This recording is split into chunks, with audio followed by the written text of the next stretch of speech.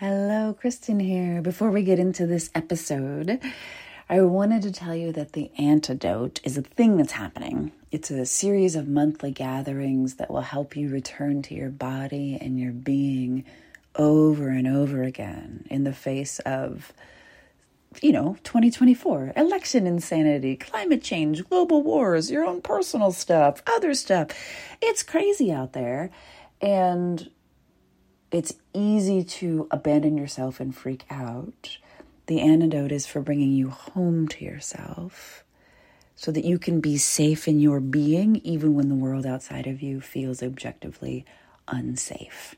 And because everybody's marketing at you and there's no reason for you to believe me, you can head to jointheantidote.com to grab a free recording of the first session that happened this week, so you can feel it instead of thinking about it, to see if it's a good match for you.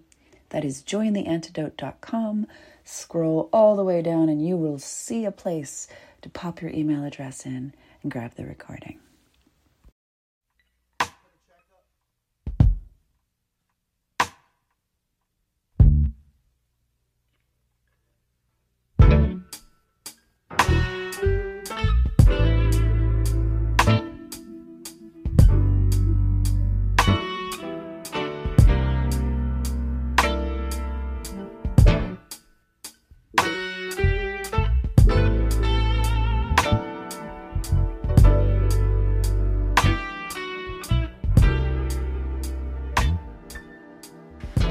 Hello, and welcome to this episode of That's What She Said. I would like to thank you for listening to last week's cannabis episode first. This follows. That one was vulnerable, and this one is more vulnerable. So thank you in advance for listening and for letting me know what you think. I will tell you that for the first time ever on a coaching call this week, I Oprah cried, which is when you just lose your shit and there's no getting it back. And what the lovely human said, that she said, it's great. She listened to the podcast so much. Fuck. You know what? No, I'm going to keep going. That's the sound I make when I usually stop recording and start again. But I'm not going to do it because it's vulnerable. She said, I listened to your podcast so much that I would happily pay you the coaching fees for it. And then the calls with you are just a bonus. And I cried so hard and for so long. That is one of the best compliments ever. Because part of my job is to make this constant creation and constant putting things out into the world look simple so that I encourage other people to do it, right? But on the other side of that, there is the amount of space that the podcast and communicating takes up in my head, in my life, in my spirit, in my soul. And for someone to see that and to be like, I appreciate that and it's worth so much to me, is just remarkable and lovely. And thank you, Aideen. So in terms of tips and reviews, if you can leave any sort of tip, if this really helps you, fantastic. KristenKelp.com/podcast, you get the link. And if you're like, I am broke as a joke, fantastic. If you enjoy this, KristenKelp.com/podcast, and you can leave a review because that helps other people find it, love it, generally trust it. Either way, you're being tremendously helpful and you're contributing to the energy of the podcast, which is not small or insignificant. It's actually the bulk of what I do in the world right now. So thank you for your support, for your encouragement, for your kind words, and for listening. And before we get into the sex episode officially, this is all written out so that I wouldn't go too far off script and just say wild shit.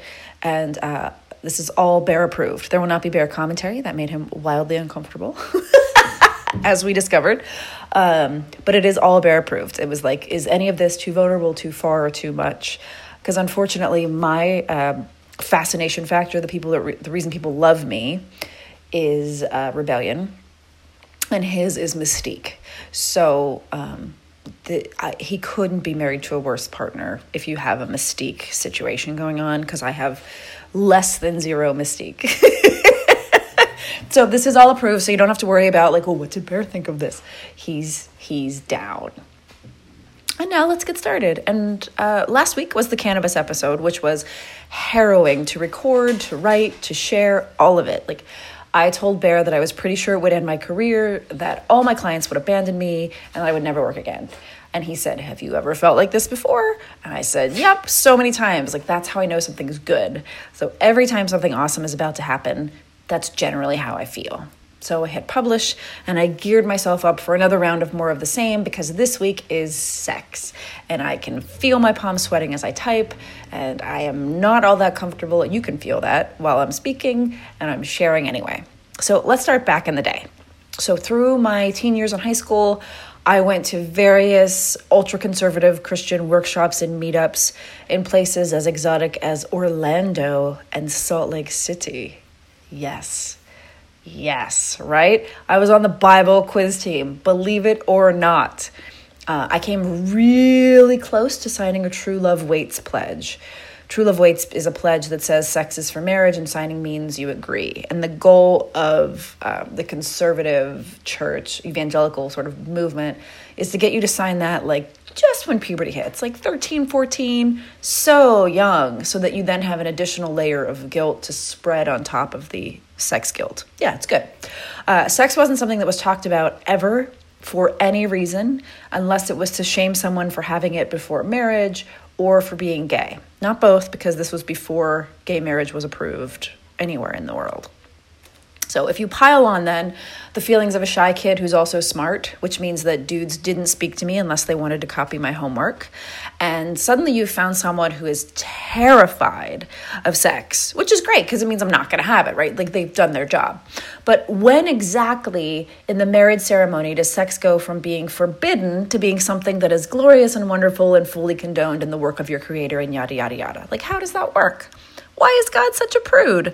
How are we supposed to shed all that shame of doing a forbidden thing? Because at that point, there's probably 10 to 12 years of this is forbidden, you are bad, in mere minutes on our wedding night.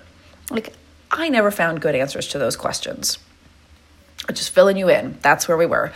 I was a fairly late bloomer all the way around with regards to my body, i.e. The Long Journey to the Body is one of my favorite podcast episodes, and that took a good 5 years of effort starting when I was 30 to be able to feel my body, breathe into my body, do just basic things that other people can do naturally did not come naturally to me.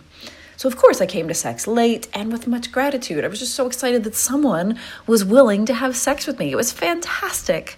I didn't wait until marriage, but I was really picky. I do have a short list of sexual partners. I am not all of the things that the kids these days are trying were not on the table. I was just it's just the one person with the sex. I was 20 when I had sex for the first time, and it was this is all caps written, it was all the fun, I loved it so much. Then I had more sex with that same person, and holy shit, it was so awesome. And then I got married to a different person. And I was so old when I got married. I was 24. Yeah, just 1 foot in the grave when I got married. And my marriage was not about sex or enjoying sex or exploring sexuality. It ended up being about working on the marriage from the moment it started. Not the moment, it had 6 weeks, and then. So about 6 years into the relationship, I discovered / convince myself that I was broken, that I might be asexual or both, in order to avoid confronting the deeper truth that I was not and never really had been attracted to the one person on earth I was committed to having sex with in this lifetime. So I was very clear that when you're married, I am monogamous. There's no plan B, there are no other options. The trouble was that was not fun, and that even 6 years into a relationship, I'm only 30, right? That's a long time to resign yourself to, this is just going to be shitty until I die. And right around then, I discovered Kim Anami, and she sort of ruined everything. And I'm going to talk about Kim Anami specifically because I am not a sex expert or a sexpert, but her work has just done tremendous stuff for me. If you feel broken or like you've shut down completely and totally, and that's a dramatic shift from how you were previously, I recommend picking up Kim Anami's Well Fucked Woman course. Or if you would like to have a libido and don't. The Well Fucked Woman is all about the tricky work of reconnecting with yourself and with your own sexuality before you attempt to add a partner into the mix. So even if you've got a partner, I highly recommend it. This is going to be about exploring partnership in sex and Kim Anami's Coming Together class. So I'm going to tell you what I learned from it and what you might learn too. So if you are not into sex or coming together or partnership, then this is maybe not going to be helpful, or you can listen for now and then keep it in mind for later when a partner or partners shows up. So number one thing that I learned, you are not broken. You can have every type of orgasm. Yes, you. So one of Kim's primary tenets is that everyone can have every type of orgasm if you have the corresponding body parts. So clitoral orgasms, check. G-spot orgasms, check. Cervical orgasms, check. You can have all of those orgasms, period, even if you've never had any at all, and you have those parts. If you're like, wait, what the fuck is a cervical orgasm? Exactly. That's why you need Kim's work. For me, it's the holy grail of connection and intimacy, and it's only available after you've done the work of being seen, clearing the space between you as a couple on a regular basis, and having a few sort of warm-up orgasms to get the body going and to step into sexual flow. That is not like a one and done real quick sort of thing, right? The good news is now you've heard of it. You can go try it out and make it happen. If you need help, that's why I'm talking about coming together /coming together. However we choose to put the emphasis. Number two thing that I've learned, not all orgasms are simple pleasure. This was a shocking revelation. Like, I cannot overstate how shocking it was. And I would have thought something was just utterly wrong with me if I hadn't been so acquainted with Kim's work. So I personally cut myself off from the waist down the minute my former husband said he wanted kids, because we had agreed to no kids. That was one of the tenets of our relationship. And when he wanted kids, I was like, oh, well, then that's just never going to be accessible to you again, basically. I used my lady bits as an emotional trash can for lots of years because it's a damn good hiding place. It was rarely accessed in sex because that part of the relationship had died. It was impervious to the work of body-based professionals like masseuses and estheticians because it was always off limits. I shoved my feelings about the patriarchy and sexual violence and injustice and the wage gap into it. I shoved the pain of my marriage into it. I stacked boxes of brokenness in every available corner until I could not breathe into my body any further than my solar plexus. And if you're like, where is my solar plexus? It's just above your belly button. Your lady bits are the perfect hiding place, and clearing that space takes time. So I basically had like a hoarder's house level, just garbage everywhere. Clearing that garbage took years of going past my own boundaries of pleasure, meaning how much delight and goodness I was willing to let myself experience, because we all have caps on that, and I had to keep pushing it, as well as years of trusting Bear and our partnership in deeper and fuller ways. So did everything suddenly get fixed? No. Did we agree to work on everything together? Yes. And most of all, this took years of not shaming myself for my own reactions. So when you commit to coming together in all the ways, you naturally open up space for any reaction to an orgasm to be on the table, particularly the deeper ones. You might sob, you might wail, you might laugh, you might feel waves of ecstasy that go on and on. That's my preferred one, but that's not always how it is. You might just issue like guttural noises from your throat that are not words. You might shake and flail and kick. You might push your partner away or draw them closer. You might go for a combo of those things. The point is that each and every one of those reactions is completely valid and acceptable. Bigger, deeper female orgasms, which I'm speaking about because they're the only kind I've ever had. Obviously, I've never had a male orgasm. They build like a storm, and they can ride the line between pleasure and pain. They can clear pain that you have tucked away into your soft tissue, any wounds you've carried from past lovers, any dead spots or shut down spots, and any emotional debris that's getting between you and your partner, or you and your life, or both. I've experienced orgasms that made me feel literally like an ascended master, like enlightened, floating, full of bliss, as well as orgasms that made me feel like a hermit crab without a shell, defenseless, frightened, and vulnerable, literally scared to exist, unable to make eye contact, that level of just like, oh my God, the world is ending.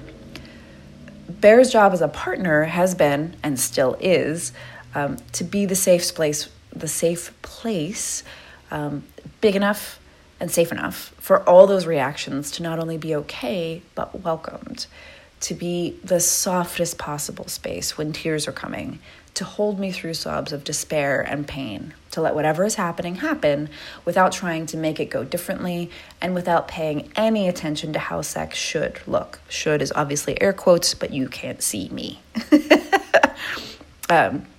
Where porn is all like moaning and ecstasy and doggy style pounding and cum shots, real life lovemaking is a continuous transfer of energy that might sound and look sexy, or it might not. That's okay. Deep orgasms bring you back to life, and that process is neither linear nor straightforward, but it is worth it. Number 3 thing I've learned, clear the space between you. Female bits are wired for depth, both literally and metaphorically. We crave deep knowledge of our partner's brains and hearts and thoughts, and then bodies. Kim taught me, just annoyingly so, to return to the space between us and to clear it relentlessly. Any and every small slight is discussed, because discussing small slights means they don't turn into resentment, judgment, silence, passive aggression, or just plain aggression. I think Brené Brown calls it chandeliering, in that when you misplace or displace emotions and they come out in just places where like you hit the chandelier because the candle is not burning the right way, or because you're out of bacon, or like disproportionate reactions to things that are not actually that big of a deal, comes from the stuffing and the jamming and the pretending everything is okay, and then you hit the chandelier. So what if you gave up on that and just cleared the space continuously? So part of that is clearing your own space and realizing that if your partner spends every waking minute on the phone, there's no way that your lady bits are wet for them, because you feel ignored and sidelined and like the phone is more important than you. If your partner reveals nothing of his or her soul to you, and you're in a committed relationship, not having a fling, there is no way that you're going to have more and more amazing sex as time goes on. As little kitty hisses at the dog. Fantastic. These are great side effects that are happening. If your partner has stayed exactly the same while you've grown and changed for the better, your sex life will most likely suffer for failing to discuss that growth. When resentments and hurts between you and your partner build, the debris tends to accrue in your genitals. This makes perfect sense, and I've seen so many people in casual conversation, coaching clients, friends, like just everybody beating themselves up. Typically, the females are beating themselves up, and it's like, of course you have no libido when all you talk about with your partner is meal planning and scheduling and budgeting. There is nothing sexy about picking up chicken fingers on the way home, please, or figuring out how to pay the mortgage again this month. And we are often so busy that we try to get away with calling that intimacy, because it's easier to say, I'm broken, this whole thing is broken, than it is to say, oh, it's just an intimacy thing. Clearing the space between you means you've done the hard work of being human together, showing one another your true selves, and picking each other as partners for another day. That is square one. That is not an impossible goal or a pie in the sky circumstance. It's not a fairy tale. It's not the basis for a sitcom. Clearing the space between you is the cost of having an extraordinary sexual relationship. I will say this is hands down the hardest part of your time in a relationship. It is easy to skirt issues, to sweep them under the rug, to bury them with busyness, or to pretend sex isn't at all important. I've seen women turn to me time and time again to tell me that they're broken and the partner's not, when really they're experiencing partnership issues that go back for years, if not decades. So clear the space, clear the space, clear the space. Kim even does an intro to nonviolent language and communication that is super helpful for getting started. That was a random thing that just fell down. So the cats are apparently terrorizing the house, and we're going to continue. This is fantastic. Oh, it's so vulnerable. I want to stop so badly. Okay. Thing I learned from Kim number 4. Use the breath as a powerful tool. I was mostly unaware of my breathing until I came across Kim Anami's work in 2012.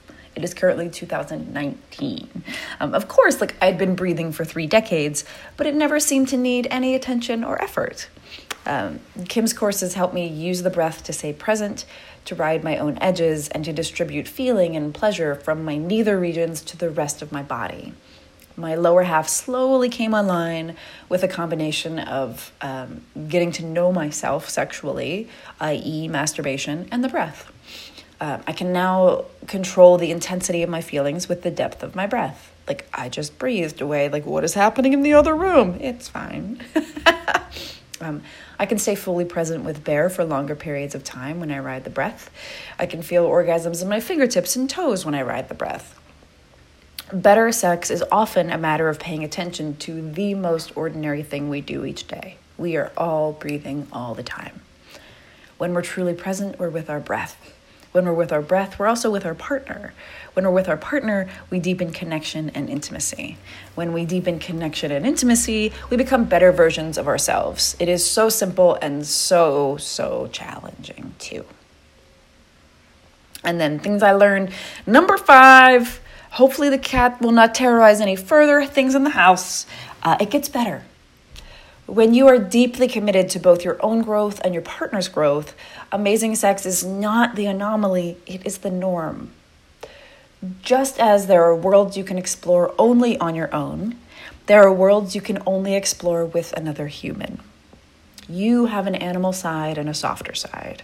You have harsh edges and abandoned boxes of garbage that you can't seem to shift. You have energies locked within you that you have forgotten. You have lands whose gates have been thrown open within you, and they are beautiful. You have rivers of delight flowing through you. And those are all on the table when you start coming together. You find new ways to please each other, new ways to communicate with each other, and more depths to explore, always. That commitment is not for the faint of heart, but it pays dividends of ease and trust, pleasure and comfort, gratitude and bliss. It's fucking awesome. Literally and metaphorically, fucking awesome. If you want to learn more about all of this, Kim's Coming Together course is full of so much more than this tiny little introduction can contain. I've been talking for 20 minutes and that barely hits the surface. I want you to hit up the link in the show notes or the podcast description, or head to kristenkelp.com/comingtogether and check out Kim's video series. Yes, it's a free video series that will tell you whether or not you need this, whether or not this is enjoyable. The worst thing that you would do is just unsubscribe. Not a big deal.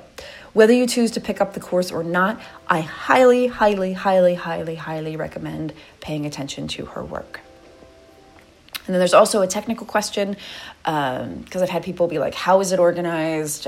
Is it inclusive? How inclusive is it? The course is organized by which body parts your partner has and how to please them. It sticks with... There is more stuff falling down. Awesome. It sticks with masculine and feminine polarities more than strict male-female or strictly hetero language. However, you will be disappointed if you or your partner identify as trans, are trans, is trans. I don't know the grammar there because that's not specifically addressed in the main or in the supplementary bonus materials.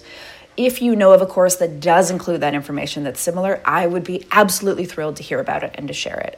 I do not know of one, and so I cannot recommend it. So if you are any sort of sexual that is not transsexual, you will be fantastic. If you or your partner is transsexual, this is probably not for you because it's not going to specifically address the particular intersections of places that you will need to be addressed in.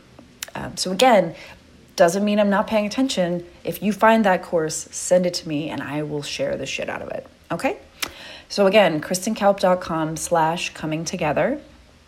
Let's do this thing. And let's go find some magical, wonderful, joyful sexual experiences, because the world needs more people who are getting laid really, really well and deeply. May you clear the space between you and your partner or partners in whatever way is necessary today. May you deepen the breath. May you have all the orgasms. May you trust that it gets better. And may you go exploring this wild and wonderful world of sexuality on your own terms and on your own time. If you have any questions or comments, you know where to find me, kay@kristenkelp.com, or slide into my DMs and I'll see you there. Thank you so much, and I will see you next week with a not taboo subject. Bye.